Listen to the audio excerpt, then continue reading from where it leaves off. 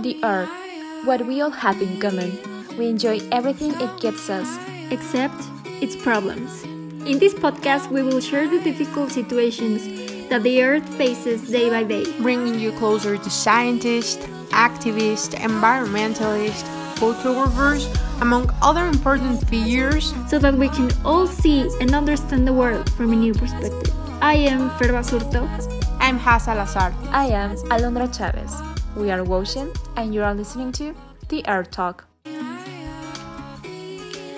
Welcome to the first episode of The Earth Talk. We are so glad to start this podcast with a very special guest, Captain Paul Watson. He is a marine wildlife conservation interventor and environmental activist who founded the Seashepherd Conservation Society, an international non-profit marine wildlife conservation organization.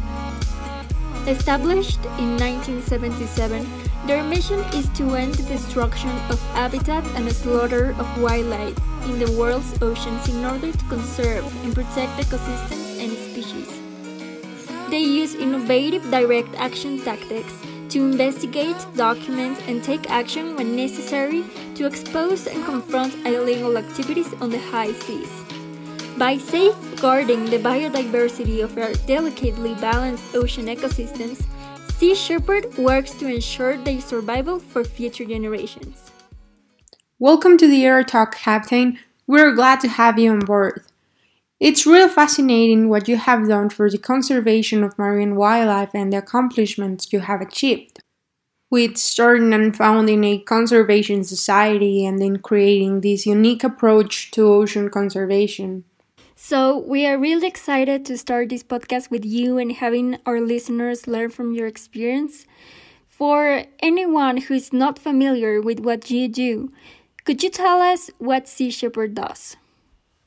Well, I established Seashepherd in 1977 as an interventionist organization, specifically an anti-poaching group, and with a unique approach, which I call aggressive nonviolence. And after 42 years, we've never injured anybody, and we've never sustained an injury, but we've shut down literally hundreds of illegal activities. And in the last 10 years, we've developed a new approach, which is a partnership with various government agencies where we provide volunteers resources and they provide the enforcement or the authority to intervene. This is in the waters of the territorial waters of those particular nations. Outside of territorial waters, and we operate in accordance or the guidelines of the United Nations World Charter for Nature, which allows for non-government organizations and individuals to intervene to uphold international conservation law. Everything that you just said and, the impacts you have accomplished along the years have been crucial for the conservation of wildlife all around the world. What motivated you to initiate this movement? I was one of the co-founders of the Greenpeace Foundation originally, and I left Greenpeace in '77 because I wasn't very happy with the protest part of it. I think protesting is very submissive. It's basically hanging banners and taking pictures. I wanted to directly intervene and take a more aggressive approach, and so Seashepherd allows me to do that. And the great thing about it is what started as an organization is now a global movement, and movements are stronger than organizations. And we're in about 42 different countries. And, because I've always said you can shut down an individual, you can stop an organization, but you can't stop a movement. Mm-hmm. So you have this unique theme for Seashepherd, which is a pirate theme. What's the story behind it? Well, back in the 90s, the people we were opposing, actually the criminals, would call us everything from eco-terrorists to pirates. So, I used to study Aikido, and the basis of Aikido as a martial art is to take what is thrown at you and use it to your advantage. So if they want to call us pirates, well, then we'll be pirates. And so we just adapted that and adapted our own Jolly Roger. And the flag actually has a meaning. The black represents the extinction of species and destruction of ecosystems. And the skull represents that this is caused by humanity. The yin yang of the dolphin and the whale in the skull says that harmony is to be found in the sea, and we can learn from other species. And the trident is aggression. The shepherd staff is protection. So that's aggressive nonviolence, and so that symbolizes what we do. Also, the one thing about pirates traditionally is they got things done. They cut through all the red tape and got things done.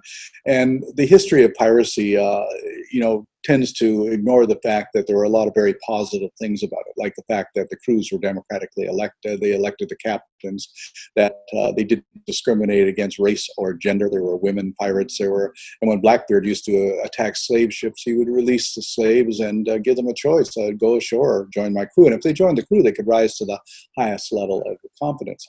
And of course, the one thing people say, well, they were thieves and robbers, and yes, they were. They stole from the Spaniards, who stole the gold from the Aztecs. So are you really a thief if you're stealing the gold from the people who stole it from the first place? I think they were just recovering. Well, that's really interesting, but I think it can be a little hypocritical, right? Yeah. So I always say, there's a lot to learn from the pirates. And some of the great heroes of maritime heroes of all time were pirates. John Paul Jones, the founder of the U.S. and the Russian Navy, founded both navies, was a pirate, as were Sir Walter Raleigh and Sir Francis Drake, and Robert Surcouf for France, who was given the Legion of Honor for what he did. Jean Lafitte, who helped defend New Orleans. They were all pirates, but all heroes, because they got things done. In fact, it was Henry Morgan who shut down piracy in the Caribbean. He didn't become a real pirate until they made him governor of Jamaica. So what you need, it's a pirate to fight another pirate. Yeah, so we always refer to ourselves as good pirates in pursuit of pirates' greed. Yeah. Yeah, that is a very impressive backstory of the main theme of Sea Shepherd, and I think you have done a very interesting job on maintaining this theme. Now, when talking about Sea Shepherd's fleet, do they have any eco-friendly characteristics? Of course, we're very concerned about doing things where we're not going to harm the environment. So there are a lot of precautions taken there.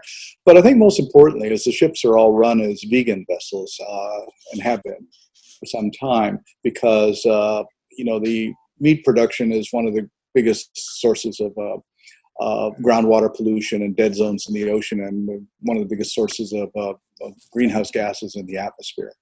And so we're trying to set an example by doing that. And our main concern is conservation and protection of species and upholding international conservation law. But we're also, of course, very concerned about environmental issues, everything from acidification to ocean plastic. We pull out thousands of tons of plastic out of the ocean every year. This last year, we cleaned up one of the major northern beaches, untouched beaches up in northern Australia. We took 40 tons of marine debris off the Cocos Island, off the coast of Costa Rica. And we have beach cleanups and beaches in about 30 countries around the world.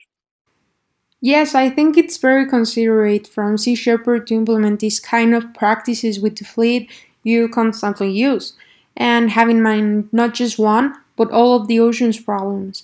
But talking about a little bit of Sea Shepherd's history, it has been active for 43 years now.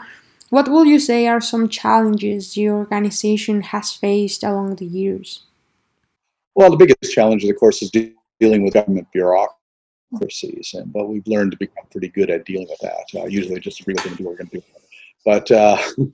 But also the unique thing is that I don't think that any other non-government organization has actually developed a campaign of mutual cooperation with these governments. So right now we're in partnership with numerous African countries, numerous Latin American countries, and we carry we don't carry weapons.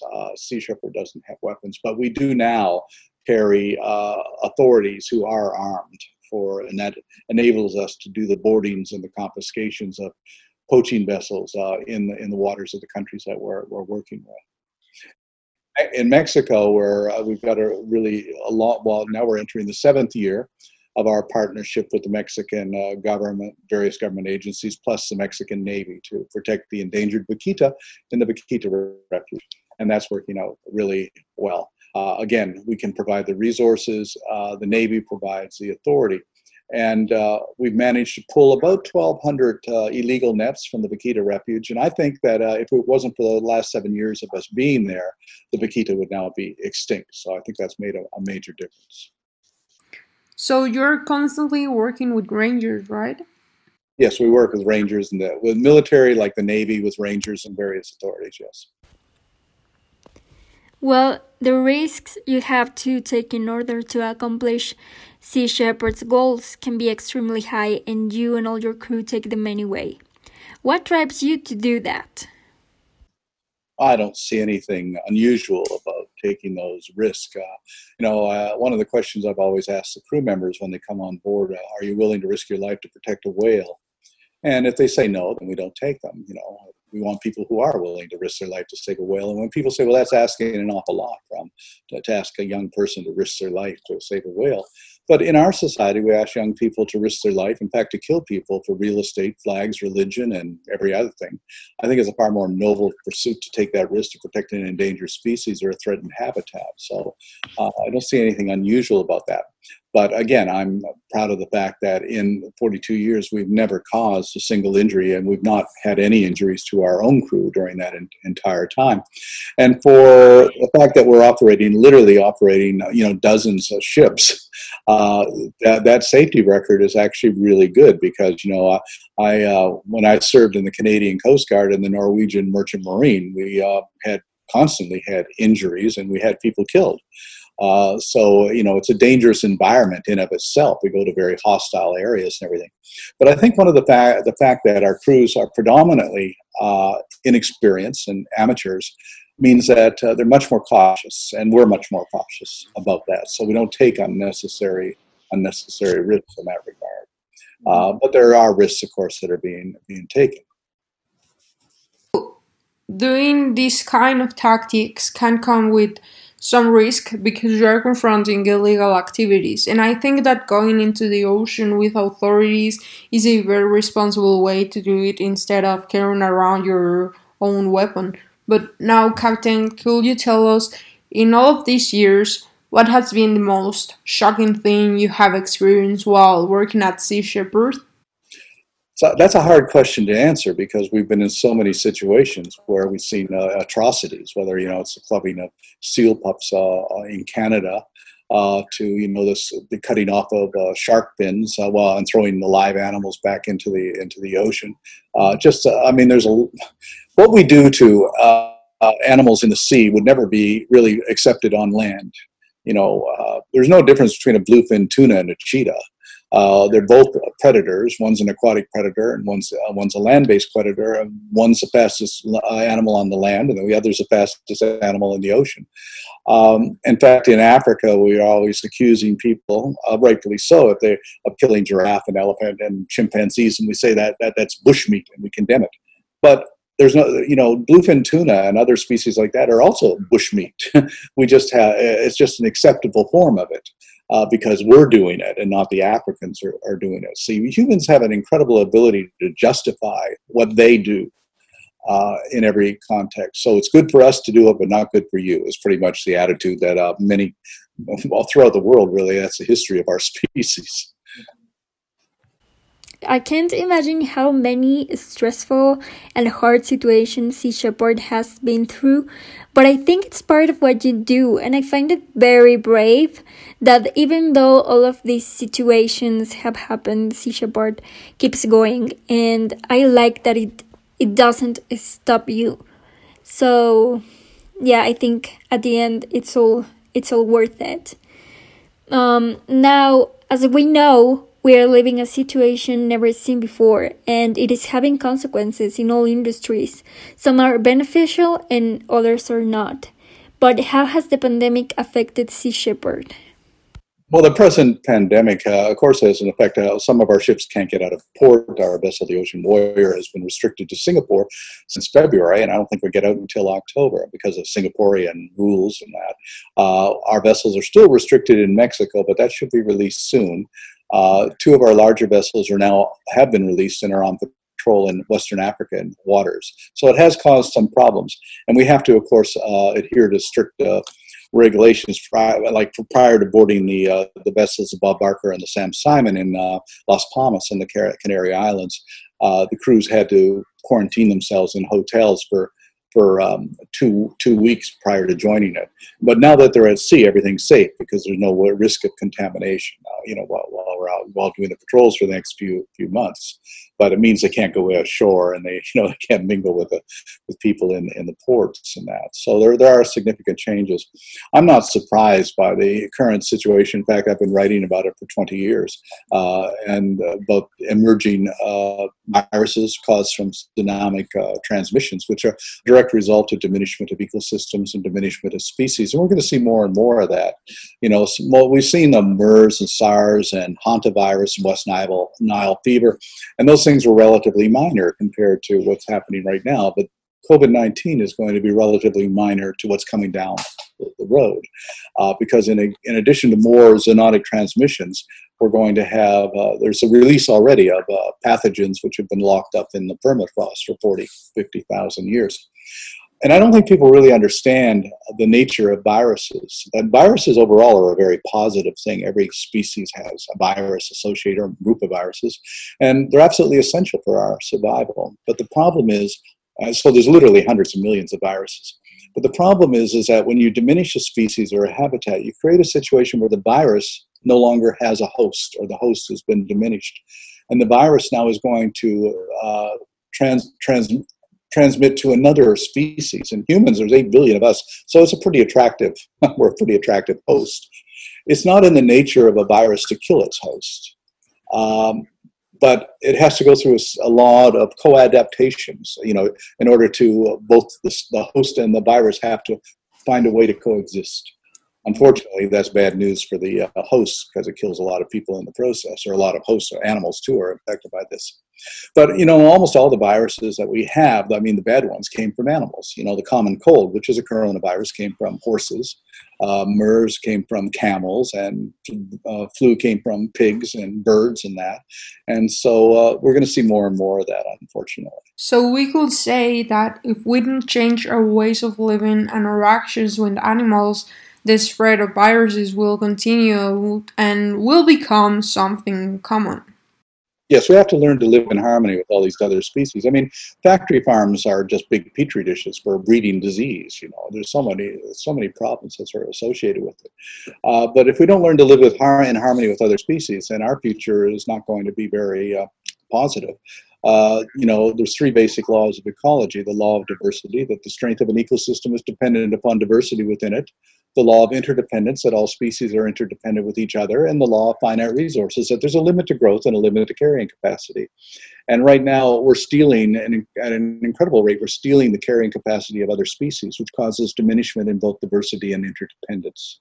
And that's as a recipe for disaster. And human beings are primarily anthropocentric, which means that we're only concerned about what we're concerned about. We don't see that we're part of everything. We see ourselves as separate of everything. The average person is completely in the dark about the fact that phytoplankton in the ocean is essential for our survival. It provides 70% of the oxygen we breathe. And if phytoplankton it disappears, we do too. We don't live on a planet without phytoplankton. It's a foundation of life, for all life on this planet. And but most people don't think about it. I like to explain it this way. The planet is a spaceship, and it's on its incredible journey around the Milky Way galaxy. And every spaceship has a life support system, and that life support system provides the oxygen that we breathe and regulates climate and temperature, provides food.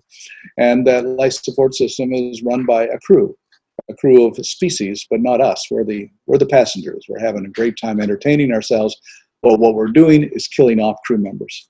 And there's only so many crew members you can kill before the machinery begins to break down. And when that breaks down, then it all falls apart. So we have to learn to protect these other species. We don't live on this planet without worms and bees and trees and fish. We absolutely need them. They don't need us, but we need them. So in a way, they're more important than we are. Ecologically, they're certainly far more important than we are.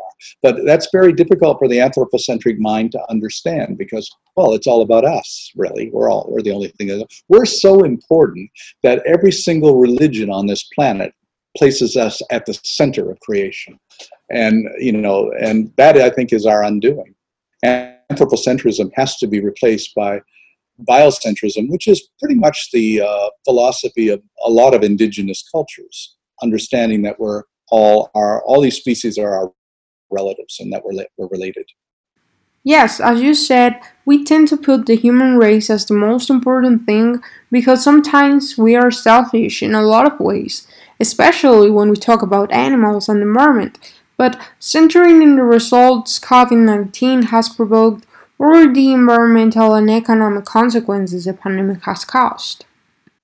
Well, actually, there's a lot of positive things of the pandemic. One of them is that a lot of ecosystems are untouched, and there's recovery happening. It might just be a temporary thing, but it's also, I think, it's a good shock to civilization as we know it.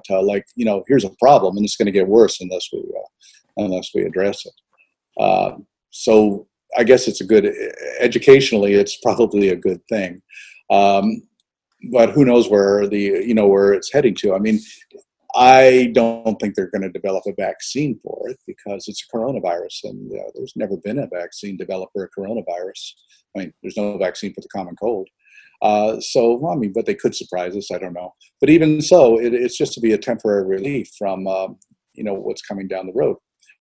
So really, I think overall we have to look at, if we're going to address this in a positive manner, is changing our lifestyles to learn to respect and live in harmony with all these other species and protect major ecosystems. Has the illegal activities stopped because of the sanitary measures of COVID-19? Some of our activities have been stopped, but some of them are still continuing to go on. Once we're at sea, we're fine, and it really doesn't affect us. But getting the ships out of port has been a bit of a problem because of the restrictions that are in place, especially in ports. I mean, the very word quarantine actually originated with ships because it means 40 days. And when the bubonic plague happened in 1346 in Europe, they realized that the only way they were going to deal with this, that every ship that came to every port had to be quarantined for 40 days. And that's eventually which actually brought the Black Plague under control. The transmission of viruses, especially in an age of air travel and everything like this, is at an incredible rate. I mean, it took the bubonic plague 3 years to actually go across Europe, but it's only taken 3 months to go across the world today. It's real difficult for a government to not know what's happening in their country. They do know everything that is going on, but still don't do much to stop all of these illegal activities. Does this mean that there is a lack of will to stop these acts, or are there greater interests that allows them to continue with their operations? Well, the governments of the world certainly know what the problem is, but there is a lack of economic and political motivation to do anything about it. It just simply isn't their interest. Our entire economic system is based on short-term investment for short-term gain. We want to get the profits as quickly as we can, and we really don't look into the future. Our species doesn't have much of an ability to look into the future, and we have limited abilities to remember how things were. Things change and we forget all about it. Species go extinct and we forgot they were ever there. And we adapt. Another problem is our ability to adapt to diminishment. As things become diminishment, we just sort of accept it. I mean, if this is 1965 and I were to tell you that in 30, 40 years, you'd be buying water in plastic bottles and paying more for that water than the equivalent amount of gasoline, you look at me like I'm some sort of nutcase. Nobody's going to do that, but we adapted to it. And now we're doing that with almost everything else, adapting to diminishment. But you can only adapt so far until you run out of things to adapt to. Do you believe this pandemic will help change the regulations some countries have for these types of practices or activities? Well, I would hope so, but pandemics in the past have certainly changed things. 1918, 1920 flu pandemic, the bubonic plague, certainly. So that remains to be seen. But the problem is that the large, powerful industrial countries, the United States being a good example of that, it's not in their interest. It's, it gets in the way of their most important considerations, which is the economy. And when you put the economy over ecology, then you're not going to solve the problem. Well, also thanks to Sea Shepherd's intervention, humpback whales' population has increased in recent years. As an organization, which is your next goal? Well, right now we're no longer an organization, we're a movement. So when you say what is our next goal, it's literally hundreds of goals, because we have individuals all over the world who are doing different things, whether cleaning beaches in northern Australia to going after poachers in the waters off of Sicily to protecting turtles on the island of Mayotte between Madagascar and Mozambique, to patrolling for anti-poaching patrols, trying to stop the killing of pilot whales in the Faroe Islands, stopping the killing of dolphins in the Bay of Biscay. Literally, I can't even keep count of the actual campaigns that we're doing. I know a couple of years ago, I got a report that says Sea Shepherd saved these turtles in Nicaragua. Sea Shepherd Nicaragua saved these turtles. And I'm going, I didn't even know we had a group in Nicaragua. So, but this is exactly what I've always wanted, because that's the only thing that's going to make change. It's not going to come from me as one person, or it's not going to come from a dozen people. It's got to come from literally thousands of people addressing thousands of issues. And I've always tried to instill to people that you can change the world by yourself. One person has that ability to do that. Look what Jane Goodall has done, and what Diane Fossey, say, the mountain gorillas. Look what Greta Thunberg is doing. So you just have to have the confidence to go forward and do it, and not be deterred by criticism. And all you have to do is harness your passion to courage and imagination, and you can move forward. And it doesn't matter whether your approach is litigation or education or legislation or direct action. You do what you're good at, and try and focus that on to making the world a better place. So now going back to what you just said, what is something we can all do that would help these animals? Well, like I said again, you have to. What are you passionate about? Is there a particular species you're passionate about? Is there a particular ecosystem that you're passionate about? And then you use your imagination to find ways to address that. And I always say to people, I get calls all the time saying, "What are you going to do about this?" or "What are you going to do about that?" And my answer is, "What are you going to do about it?" I get a call years ago from a guy in Scotland, and he says, "They're killing seals over here in the Orkney Islands. What are you going to do about it?" I said, "Well, I'm on the west coast of North America, and you're in Scotland. So my question is, what are you going to do about it?" And he said, "Well, what can I do about it?" Anyway, we helped him organize a Sea Shepherd group. And he went to the islands, and they disrupted the seal killing, and they raised so much fuss, and they got arrested, and they did all sorts of things. But we raised enough money to buy that island where the seals were being killed, which we now own, and it's a seal sanctuary. So, and that all came from one guy saying, "Well, what are we going to do about it?" Yeah, change really lies within each of us. So, if someone wanted to be part of this movement, what should they do? Well, on our website, it tells you how to apply if you want to be a crew member on the ships, and put in an application to be a volunteer crew member. Or also, we have volunteers who just work on shore on land-based projects, and other than that, people who support us financially. But we try to give an opportunity to as many people as possible to be involved in some way. And so right now, I think at any given moment now, we have about 200, 250 volunteers on the ships in total. And also we have crews on beaches, like in Mayotte, protecting turtles, or picking up plastic in Arnhem in Northern Australia. So there's a lot of projects, so there's a lot of room for people to be involved and to be connected to that. Yeah, change really lies within each of us. So if someone wanted to be part of this movement, what should they do? Well, for our campaigns, of course, legally we can't have anybody under 18, but on campaigns, yes, under 18 is fine, and the support groups and things like that. But to actually be on the ship, you have to be 18. That's for legal reasons. There's no age limit on the upper end. I think the oldest crew member we had was a woman from England who was 87. So it's not really, we want to try and give everybody a chance to be involved. We've been criticized in the past because our crew are not professionals, but I never wanted professionals because professionals don't have the passion to get where you need to go and do what you need to do. And so I find that people who are professionals tend to be more of a problem than anything else. And I'm not the first to do it. In 1911, when Ernest Shackleton was going to Antarctica, the London Times criticized him because his crew were not professionals. He says, I don't want professionals. I need to get where I'm going, and they're not going to help me. Yes, completely. So what you need is passionate people who really cares about what Sea Shepherd does and the changes you want to accomplish. Because at the end, if you want to see change, it's better to go ahead and figure out how to achieve it yourself rather than relying on that responsibility to someone else. That's true. The passion of people is more important than anything else. If you look at every social revolution in history, it was always carried forth by the passion of individuals.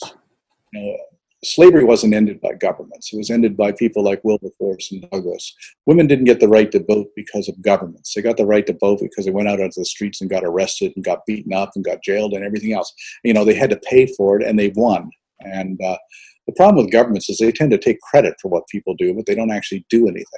Woodrow Wilson, the president of the United States, was the greatest opponent to the women's right to vote there was over 10 years. He was their big opponent. But he signs the bill because they eventually won. And of course, now people say, oh, Woodrow Wilson gave women the right to vote. No, he didn't. He just signed the bill. But he gets the credit. So the government takes the credit for what people do. And again, if it's civil rights movement, any movement really, it's always that kind of passion that wins the day. Governments cause problems. They don't solve problems. And well, finally, is there any message you would like to give our audience?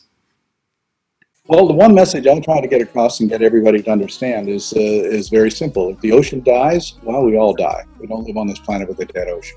So it's absolutely essential. Also, another idea that I try to get across is, what is the ocean? Because people say sometimes, well, I don't even live anywhere near the ocean. What's this got to do with me?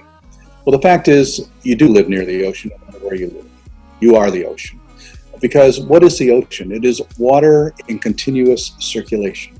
And sometimes it's in the sea, and sometimes it's in ice, and sometimes it's underground, and sometimes it's in the cloud and the atmosphere, and sometimes it's in the cells of every plant and animal on the planet. It's constantly in motion. So the water in your body right now is once in ice, once underground, once in the sea, once was pissed by a dinosaur, It's constantly being recirculated and everything like that. So in that respect, we are the ocean. And what that means is that every part of it that is impacted impacts every other part. It's independent. And so that's an idea that I like to get across. Captain, thank you for that message. We really appreciate it. And also thank you so much for your time and for everything you have shared with us today. It was very interesting, and we learned along the way very helpful information that we also hope our listeners learn as much as we did. Thank you so much again. It was a pleasure to have you in our first episode of the Air Talk. We would like to invite people that are listening to check out Sea Shepherd's social media, and if you want, you can enroll in one of their programs or look up for more information at seashepherd.org. And on Instagram, you can find Captain Watson as Captain Paul Watson and his foundation as Sea Shepherd. Remember to follow us for more at Ocean_MX. Thank you so much for listening this first episode. Stay tuned for more. This is the Air Talk.